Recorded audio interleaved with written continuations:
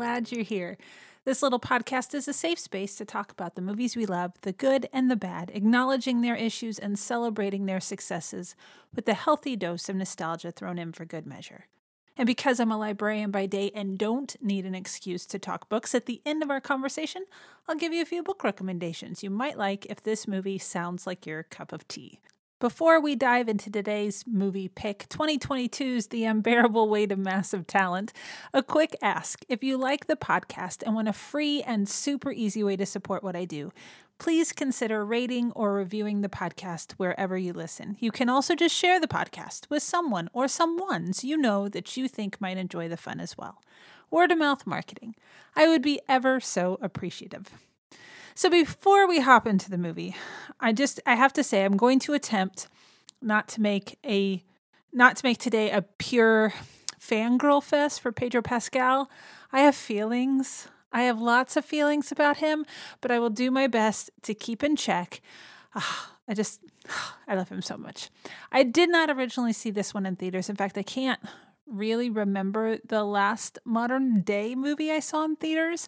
I'm at the Art Craft Theater in Franklin a few times a month watching older movies from the 80s, from the 90s, black and white flicks, but newer ones. I was trying to think, and it was maybe Uncharted with Tom Holland or The Lost City with Sandra Bullock. So that's been a couple years. Maybe. I cannot remember.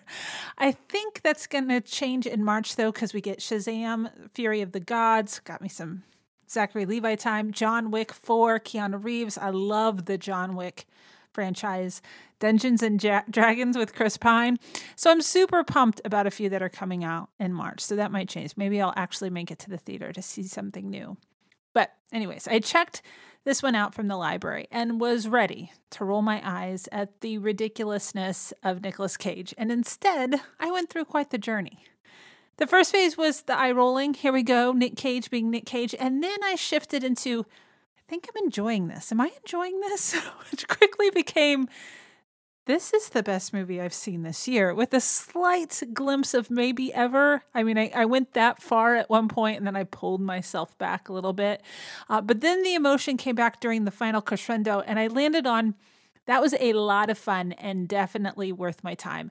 And I liked Pedro Pascal, but now I love Pedro Pascal, and I need to watch this again. I mean, it was a roller coaster. This movie is meta, hilarious at times, surprisingly thoughtful, and gives Cage just a really kind of awesome character arc that I really enjoyed. And I wouldn't call myself the biggest Nicolas Cage fan in the world. There are a few movies I really like. Raising Arizona, fantastic. Moonstruck, just saw it at the Art Craft, fantastic. I really like National Treasure. I love the fun of just people on a scavenger hunt with some high stakes. I love it. And I love him in it. I think he does really well with that. And I also really weirdly like The Sorcerer's Apprentice, that Disney flick that came out at live action a couple years ago. I mean, it's been several years now, I guess, but I really like that one too. But I don't go deep into his catalog. I mean, I've seen Con Air and there are funny moments, but it's not something I can go to a lot. Face Off is the same thing. I remember seeing it, but it's not something I go to a lot. But when I think of Nicolas Cage, you just get this campy feeling, and that definitely follows into this movie, but kind of in the best way possible. What's the worry here, Nick? You've lost some of your talent as an actor? No. What did he say? He says he loves you, but he went in a different direction. I'm done. I'm quitting acting. Ah, man, I'm driving through the hills. I'm sorry. One more time. We got another offer. It's $1 million. It's to attend a wealthy gentleman's birthday party. The guy that owns this house, what's his name? Javi. Mr. Cage. Excuse me, is Javi going to want me to, I'm not sure I understand. Look, if Javi... I am Javi. Nick Cage. God, this place is stunning. What is your favorite movie? That's one of those questions that's impossible to answer. You can't just limit it to one. Imagine me and you, I do. Is it too much? Is this supposed to be me? It's grotesque. I'll give you 20,000 for it.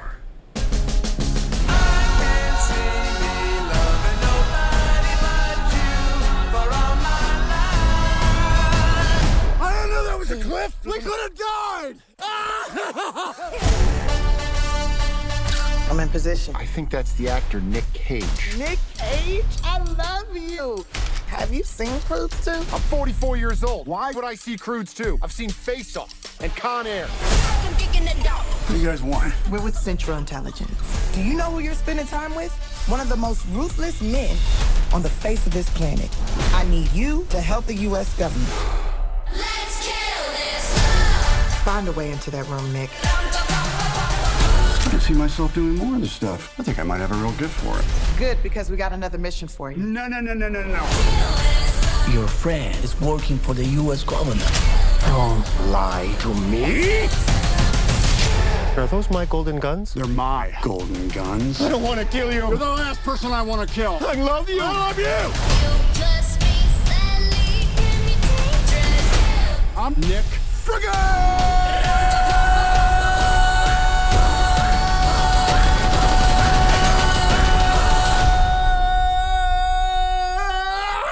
Whoa, Cage! But let's get into the movie itself. The director, The Unbearable Weight of Mass and Talent, was written and directed by Tom Gormican. Maybe that's how you say his name. Looks like he's newish to Hollywood. He's only got this movie, 2014's The Awkward Moment, and the TV series Ghosted is in his filmography. Gotta say, I can't wait to see what else he comes out with, especially things that he writes, because there was a lot of the humor that I really enjoyed in the movie. The movie, of course, stars Nicolas Cage as Nick Cage, Pedro Pascal as Javi Gutierrez, Tiffany Haddish as Vivian, Sharon Horgan as Olivia, Paco Leon as Lucas Gutierrez, Neil Patrick Harris as Richard Fink, and Lily Mo Sheen as Addie Cage. And I discovered a couple days ago, as I was prepping for the podcast, that Lily Mo is the daughter of Kate Beckinsale and Michael Sheen. That blew my mind. It just blows my mind that they were a couple, because they just don't seem like a couple. I mean, I don't know them personally, so maybe they get along really, really well. They were no longer together, but you look at her and you're like, yeah, okay, I can see each of your parents in you. So it was just a fun little thing to find out. There was an estimated budget for the movie of $30 million. It made a little over $7 million during its opening weekend, and it would gross $20 million in the U.S. and $29 million worldwide. That kind of makes me sad. I should have done better than that, but what can I say? I didn't go to the theater either, so that's just kind of the world we're at. You just kind of wait for things to come home and stream, but I know that it's important to actually go to the movie theaters if there's movies that you really want to support, so that, studios continue to make things, especially with actors that need the support, so that you get to keep seeing movies with them in it. What else came out last year? This section's a little awkward because it did come out last year. So it came out on April 22nd, 2022. It released with the animated feature The Bad Guys, which I have not seen, and The Northman with Alexander Skarsgård and Nicole Kidman, that kind of Viking movie. I haven't seen that one either. I'm going to have to look both of those up. Also out that month, Marvel's Morbius, Sonic the Hedgehog 2, and Fantastic Beasts: The Secrets of Dumbledore. So it really is one of the few kind of original intellectual properties that came out that month, because The Bad Guys is based on a book. I don't know about The Northman, but again, something else to really support is original IP, so that they continue to make movies that are not based on comic books. Not that that's bad. I really enjoy the Marvel movies, but that seems to be all there is. So I like new stuff as well. The reviews are fairly good for the movie. It holds an 87% on both the Tomato Meter, which, a reminder, that's the critics' reviews on Rotten Tomatoes, and the audience score, which rarely happens. They matched. Mariah E. Gates, I think that's maybe how you say her name, writes for RogerEbert.com. She gave it 3.5 stars. She said, even amidst all this meta commentary on contemporary filmmaking, the mechanics of Hollywood, and the emotional heft of fandom, Cage the man always knows what is expected of Cage the myth. In The Unbearable Weight of Massive Talent, he finds the perfect synthesis of the two, and in turn delivers one of the most complex yet crowd-pleasing performances of his career. Not all critics loved it. I did read some that are just cranky. It's hard for me to read critics' reviews, though, because I think sometimes people give it a bad review, give movies bad reviews just because they think they need to, that they're so highbrow that they can't enjoy something, which just annoys me. And that's why I kind of like listening to podcasts and reading reviews of people who just genuinely seem to like movies and are entertained by movies.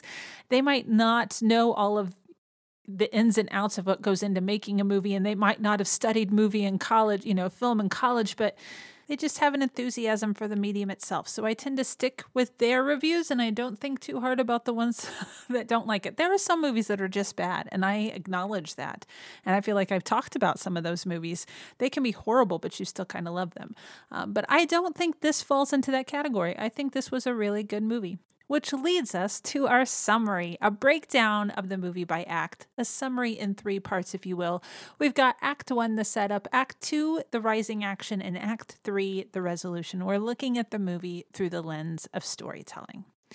So Act 1, the setup. Hollywood actor Nick Cage, he's kind of on the struggle bus. So he's playing himself or a version of himself. We'll get into that a little bit later. But so he's just on the struggle bus with his career, with his family, with his mental health. He's been passed over for several big roles. And after auditioning at a lunch with a director, he's desperate to get this job. The director was like, no, you don't have to audition. And then he just out in the middle of, the open-aired restaurant, he decides to do this audition with a Boston accent. He's also pestered and tormented by Nikki, who appears to him as his younger and kind of more successful self. So he'll be driving in a car, and then all of a sudden a younger version of himself ends up in the passenger seat to kind of talk about how, not a failure, but just how he's not living up to his full potential. He's been in therapy with his daughter, Addie, and she's ready to toss in the towel, realizing that her father will always just kind of be in love with himself. He just really is emotionally tied to his career and not to his family. And then Cage really starts to spiral when he loses out on the film role that he wanted so bad, and then totally embarrasses himself and worse, his daughter at her 16th birthday party when he sings a song he makes up on the spot because he needs the limelight. He needs everybody to be looking at him.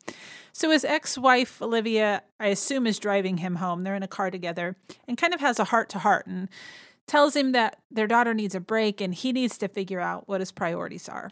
So with no other options, he doesn't have a job. He owes the hotel that he's staying at a lot of money. Nick Cage accepts a vague offer of $1 million from this opportunity that his agent, Richard Fink, sets up. And it involves going to this Spanish town, I think, to meet billionaire playboy Javi Gutierrez and to be the guest of honor at this man's birthday party. They've never met before, but he's willing to pay Nicolas Cage $1 million to come to his birthday party, which I know is a real thing that people will have, Katy Perry come and sing at my birthday party, and they give her this an exorbitant amount of money, and that just seems ridiculous to me. But what do I know? I don't have $1 million. Cage So he goes. He's annoyed to be there. He likes the money, but he doesn't really want to interact with this Javi dude who is basically a fangirl of Cage, loves Cage in his movies. But as Nick Cage is then moping in the pool, he tells Javi that he's giving up acting forever. He's being very dramatic. He's like, it doesn't matter. This is my last thing. I'm giving up acting forever. And this can't happen because Javi also invited Nick Cage to his home in the hope that the actor would read an original screenplay that he wrote and would maybe also star in that movie. So he really wants Nick Cage to be in this movie. So Javi then decides he needs to take Nick on an adventure. He needs to remind him of who he is, and he needs to get him all, pepped up. So he tries to get him out of his funk. He drives him out into the middle of nowhere, which is a little scary. And then he pretends as if they are being chased and they go running through this wooded area to the side of a cliff. And he's like, we have to jump, Nick Cage. And he gets him all pumped up, and the two end up jumping off the cliff into the ocean. And so then they start to bond, and they bond over their favorite movies, including Paddington 2, which was kind of one of the funniest jokes in the movie. And they are on their way to being friends. The next day, Nick is confronted by these two CIA agents, Vivian and Martin. They are there because they suspect that Javi, who they claim made his fortune through arms dealing and not olive oil, has actually kidnapped this woman named Maria. She's the daughter of an anti-crime politician, and she was kidnapped with the hope that this politician will drop out of the upcoming election. So they think Javi is actually an arms dealer who has kidnapped this girl. And so they are hoping that Nick Cage will help them find Maria. Nick insists that his acting instincts would have detected if Javi was a criminal. He's like, no, this dude's not a criminal, but he eventually decides to help the CIA with this mission, which ends Act 1. It's a bit of a slow start, but as soon as Nick Cage and Pedro Pascal are together, it really starts to get fun. And I know I told you I wouldn't fangirl about Pedro, but the beauty of the movie is, well, it's the meta nature, number one, of Nick confronting his younger self. The fact that he's got this younger self that's always arguing with him. And it's kind of, like they said, a commentary, that reviewer said, kind of a commentary on modern filmmaking and an actor himself. But two, the genuine awe-inspired expressions that Pascal has whenever he looks at his scene mate. There's this childlike enthusiasm that just shines through, especially when he smiles. Like, he just kind of looks like he's love-struck all the time. Oh, God, I love the man. I love him. The writers and Cage, though, do a really good job of setting up the main character arc. At the beginning of the movie, you can see why Cage's daughter doesn't really have a relationship with him. He's so hyper-focused on his career that he's insanely annoying. But as the movie progresses, he subtly starts to change a little bit, and it's really fun to watch him do that. So that's Act 1. Act 2, the rising action. So the CIA agents, they think that Javi has Maria stashed somewhere on this giant compound that Javi lives in. And so they give Cage a mission to try to find where she might be locked away. So that night is Javi's birthday celebration. And during the party, Nick announces that he's actually going to stick around a little while longer to collaborate with Javi on a new movie. They're going to write a script together, which is really just his excuse to stay on the compound long enough to try and help find Maria. He tried earlier in that evening before the announcement, but his spy attempts failed horribly. He ended up drugging himself and then had to drag himself to where the antidote was stashed, and it's a pretty good scene. Just a lot of physical comedy in that moment. But Javi is like pumped about this collaboration and decides the next day that the two need to kickstart the creative process, and he thinks the best idea for this is to, if they both take some LSD. Which leads to my favorite scene in the movie, with Nick and Javi driving into this town, and then they get increasingly paranoid. They think these two guys are watching them and following them, and it's just two guys sitting in the beautiful weather talking. And they end up trying to climb over this wall that didn't need to be climbed. And it's pretty hilarious because they're just not in their right minds. So after the escapade, they decide that their movie should be about their relationship because now they have really bonded over hallucinogenics. So the CIA then thinks that they may have discovered where exactly on the compound Maria is being held. So they get a hold of Nick again, and he tries to break into this room, but Javi catches him in the act, and Javi is embarrassed. He still has no idea what's going on, but he's embarrassed, so he decides to just go ahead and take Nick into this room. And he reveals that he has built a shrine room dedicated to all of Nick's movies.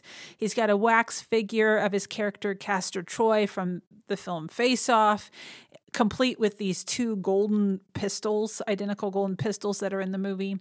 And so it's just, he's got one of those pillows with the sequence that when you brush it one way, it looks like nothing. You brush it the other way and it's Nick Cage's face, and you can actually buy those, which I love. So it's just, Nick's like, oh my goodness, this man really loves me. And he's actually really touched, and he's just amazed that he has all of this stuff. So one of the CIA agents suggests that Nick includes a kidnapping in their script to see what Javi's reaction is. Will he be on to them at this point? So then Nick explains this new movie idea to Javi about a kidnapping, and Javi doesn't really react at all and just believes that Nick is kind of distracted. He can't focus on this script writing because he's distracted by his family issues, his daughter and his ex-wife, and how they seem distant. So Then the CIA agent tells Nick, you know what, you need to get out of there or possibly kill Javi because they think that Javi has discovered what is going on. But Javi really reveals that he's actually brought Nick's family to the villa. So all of a sudden here are Addie and his ex-wife Olivia, and Nick is like, oh my goodness. Like now he's starting to get a little worried. Like, did he bring my family to this house because now he's going to hold them hostage? So Nick tries to make amends with his daughter and ex-wife, but they don't really want to have anything to do with him. And they accuse him of prioritizing his film career over his family. Meanwhile, Javi privately goes to meet with his cousin Lucas, who we find out is actually the true arms dealer and the one who kidnapped Maria. And Lucas warns Javi that Nick is working with the CIA and pressures him to kill Nick, or else Lucas will kill Javi. So now he's upset. Javi's upset because he's going to have to kill his idol, right? So there's this whole scene where he drives him back out to the area where the cliff was, and they both have this, there's this tension because you think Nick Cage is going to kill Javi because the CIA told him to and because he brought his family there, and you think Javi's going to kill Nick because he doesn't want Lucas to get involved, but they realize that they can't kill each other because they really do have a lot of affection for one another. And then they both start to get shot on. So now Lucas has decided to just turn the tables and get rid of both of them. So they survive that ordeal and they rush back to the compound only to discover that Addie has now been kidnapped. So his daughter has been taken away. And so Nick takes Javi, Olivia, and Javi's assistant, Gabriella, who he's secretly in love with, to the CIA safe house. He's going to take him to this Vivian and Martin for some help, only to discover that safe house has been compromised. Martin has been killed, and Vivian sacrifices herself to kill Lucas's men before they can ambush the group that's coming into the house. So that ends Act 2. We have Javi and Nick now having to work together to save each other's lives. We have Addie kidnapped. We have Olivia worried about her daughter, but willing to help Nick get her back. So there's just a lot happening, but you realize that Javi's not the bad guy, which how could you ever believe? Well, Pedro Pascal has played many a bad guy though, so I can't say that. It just makes me sad when he's the bad guy though. But that leads us to Act 3, the resolution. It's not even the last third of the movie. It's probably the last, 20 minutes of the movie. So with Javi's help, Nick and Olivia pose as this reclusive criminal couple to get close to Lucas, and Nick Cage is all about this because he gets to wear a disguise. But Lucas figures out their plan, and they do manage to escape, and they have Addie and Maria with them. And then Nick, Addie, Olivia, and Maria, they race to the American embassy while Javi and Gabriella decide to stay behind to delay Lucas because now everybody's in pursuit. They're trying to get to the safety of the American embassy. Javi and Gabriella realize they have to do something to slow them down. They have to save Nick Cage. So they get to the embassy. Lucas has broken through Javi and Gabriella's, blockade. It's just the two of them with guns. And then there's a showdown. Lucas has Nick at gunpoint, and Addie ends up tosses Nick a knife, which he uses to kill Lucas. And in that moment, it transitions into the movie that Nick and Javi completed, presumably based on their adventure. So Nick is applauded for this new film and congratulates Javi, who did not die in the standoff with Lucas. Before going home with his family, he leaves the limelight to spend time with his family. They watch Paddington 2. They talk, and it's really sweet. And now they have a better relationship. And that's where the movie ends. The end. A few interesting tidbits. Cage plays a fictionalized version of himself, who he said bore little resemblance to his real off-screen personality. He originally turned down the role 3 or 4 times, but changed his mind after writer-director Tom Gormican wrote him a personal letter. Nicolas Cage thought Javi was the best written character in the movie, so much so he even asked to trade parts as he thought playing his own biggest fan was more meta than playing himself. It wasn't until Pedro Pascal was cast that Cage eventually relented. I just try to imagine how that would have gone.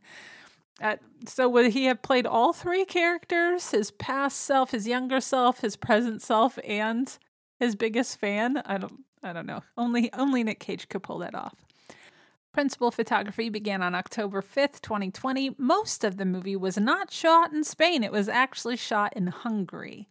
In one scene, Cage and Javi run from two men they believe are spying on them, then bump into the two men again later. Again, that was my favorite scene. The first two actors who played those men were unavailable when they filmed the end of the scene, so they were replaced by two other actors who looked similar and wore the same outfits.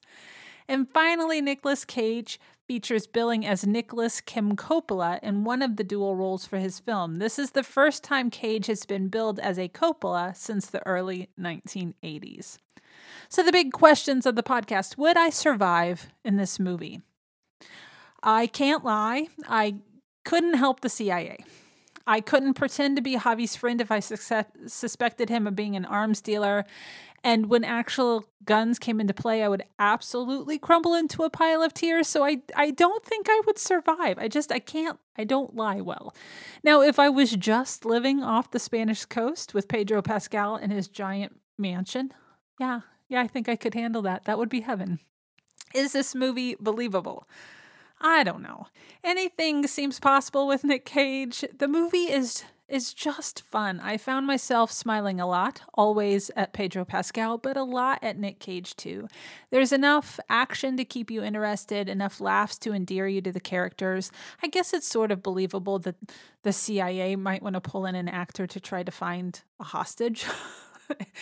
Why not? The movies make it feel like it's real.